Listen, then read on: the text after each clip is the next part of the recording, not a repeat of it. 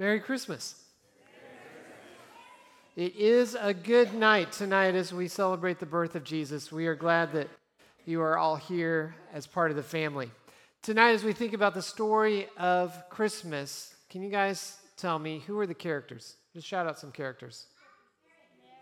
So I heard Mary, Joseph. All good. I'm glad you got Jesus. I heard angels. I heard shepherds. You got the magi. A little bit later. Donkeys. Are we missing any possible characters?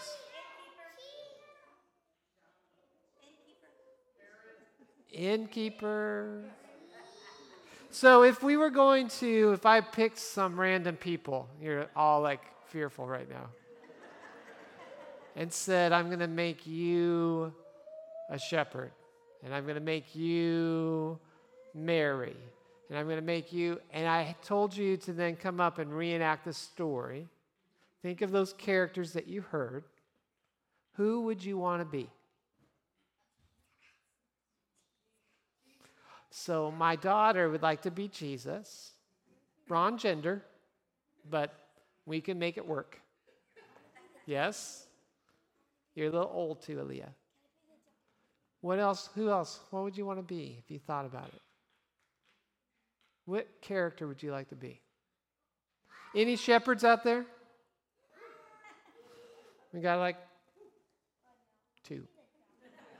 How about Joseph? I know when I always wanted to be Joseph. Got a couple Joseph. You guys are not participating, I don't think.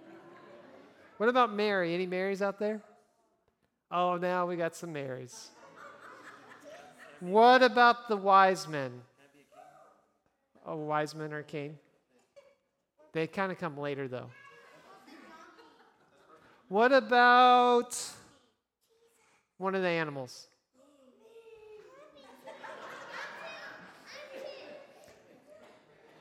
So I am speaking back there where I haven't seen anyone actually.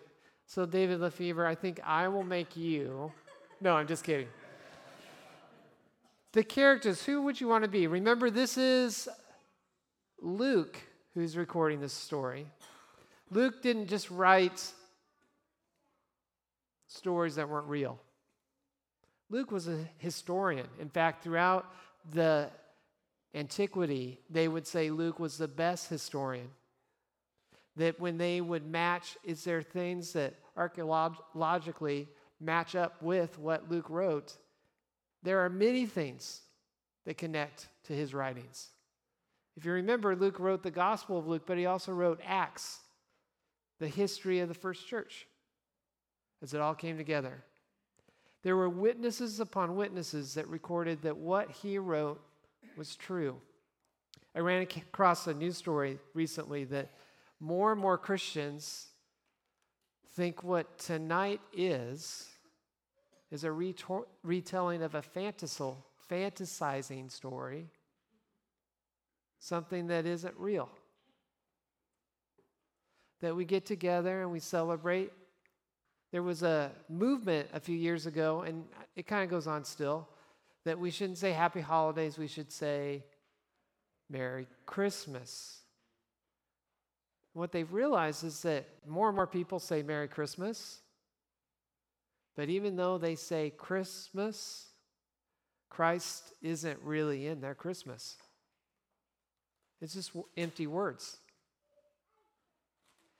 But when Luke was telling the story, he wrote down these specific characters because they all had a part to play. And you have a part to play too. When we look at the characters, or when I thought about it, I went through all of them, and I actually centered in on one that really isn't a character. We make him a character, and if you think about how many times we retell the Christmas story, I wonder how many of us get it wrong. Because the character I thought about was the innkeeper, and guess what? There really isn't an innkeeper when you look at Scripture. They went and saw that there was no room in the inn. However, guess what? The word inn might not be so correct. It doesn't, did I just blow it for you guys? Yep. So that word kind of is more like, could be a house. So inn doesn't have to be totally incorrect. So if you guys really want to hold on to that word inn, go ahead. It could mean a room of many little cubicle kind of rooms, right? In fact, they have another reference of that in Scripture as well. It could be that, but we're talking about Bethlehem, which was a small village. So if you just want to go logical here, and you know some of you who know me, I get real logical sometimes. It's probably unlikely, since I grew up in what would be considered a metropolis compared to Bethlehem, which is Ainsworth, Nebraska, and we had a big whopping 2,000 people. We had 3 inns. Now when I go back home, there's 1.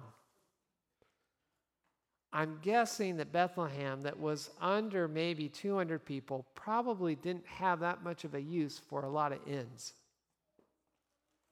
What they think the word may mean, which, man, when you think about this innkeeper, if it was an inn, he's kind of a schmuck, right? Right? I mean, I want you to think about Joseph and Mary coming in. She's obviously really pregnant. And he goes, sorry, no room for you. Go find some other place. If it's more like a house, which is probably more accurate, because remember, Joseph's family lived in Bethlehem. His ancestral line was there. So he probably went to one of his relatives' homes. Because what they would say this word is really another room. And so if you can think about those times, they would come up, and Mary and Joseph went to this relative. The story doesn't get too much better here. They go to this relative. The bottom floor would be where the animals are kept. The top floor would be where the family would stay. So Joseph and Mary show up to the family. They knock on the door. Can we stay with you? And they say, we don't have room for you up here, but you can stay down there. Sounds kind of like a schmuck again, right? Only this time it's your family. Now there'd be reason for that. Because remember, Mary, if you were her family, what do we do sometimes when there's stuff that happens like that? They get shunned. So they may not have wanted Mary and Joseph in their house. Which leads back to all you, the 2 of you who want to be Joseph. Maybe you wouldn't want to be Joseph. And those of you, the bunch of you that want to be Mary, let's really think about that. What a way to start out at 13. The big difference in all of this is that Jesus was there. And when I thought about the innkeeper, whether it was an inn or it was a family member, how many times does God come knocking at my door? And I either say, sorry, I don't have a place for you, or you can sleep downstairs. How many times when he comes knocking on my door, am I too busy to answer it? We live in a society today that we have so many things going on that sometimes we can't even pause enough to recognize that the Son of God is at our door. Now, maybe you're not there, but when I reflected on the story, I said, well, that looks like I would love to be one of the other characters, but I think I'm more like the innkeeper, who isn't even a character at all, really. We don't know, but that's probably more what I am. Someone that when God comes knocking, I'm going, oh, we got a lot of people staying here. I don't think we have room for you.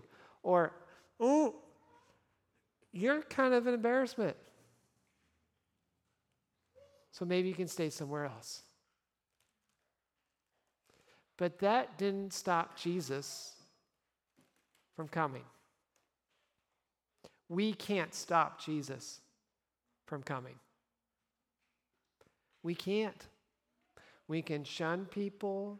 We can be mean. We can be schmucks. But Jesus still comes.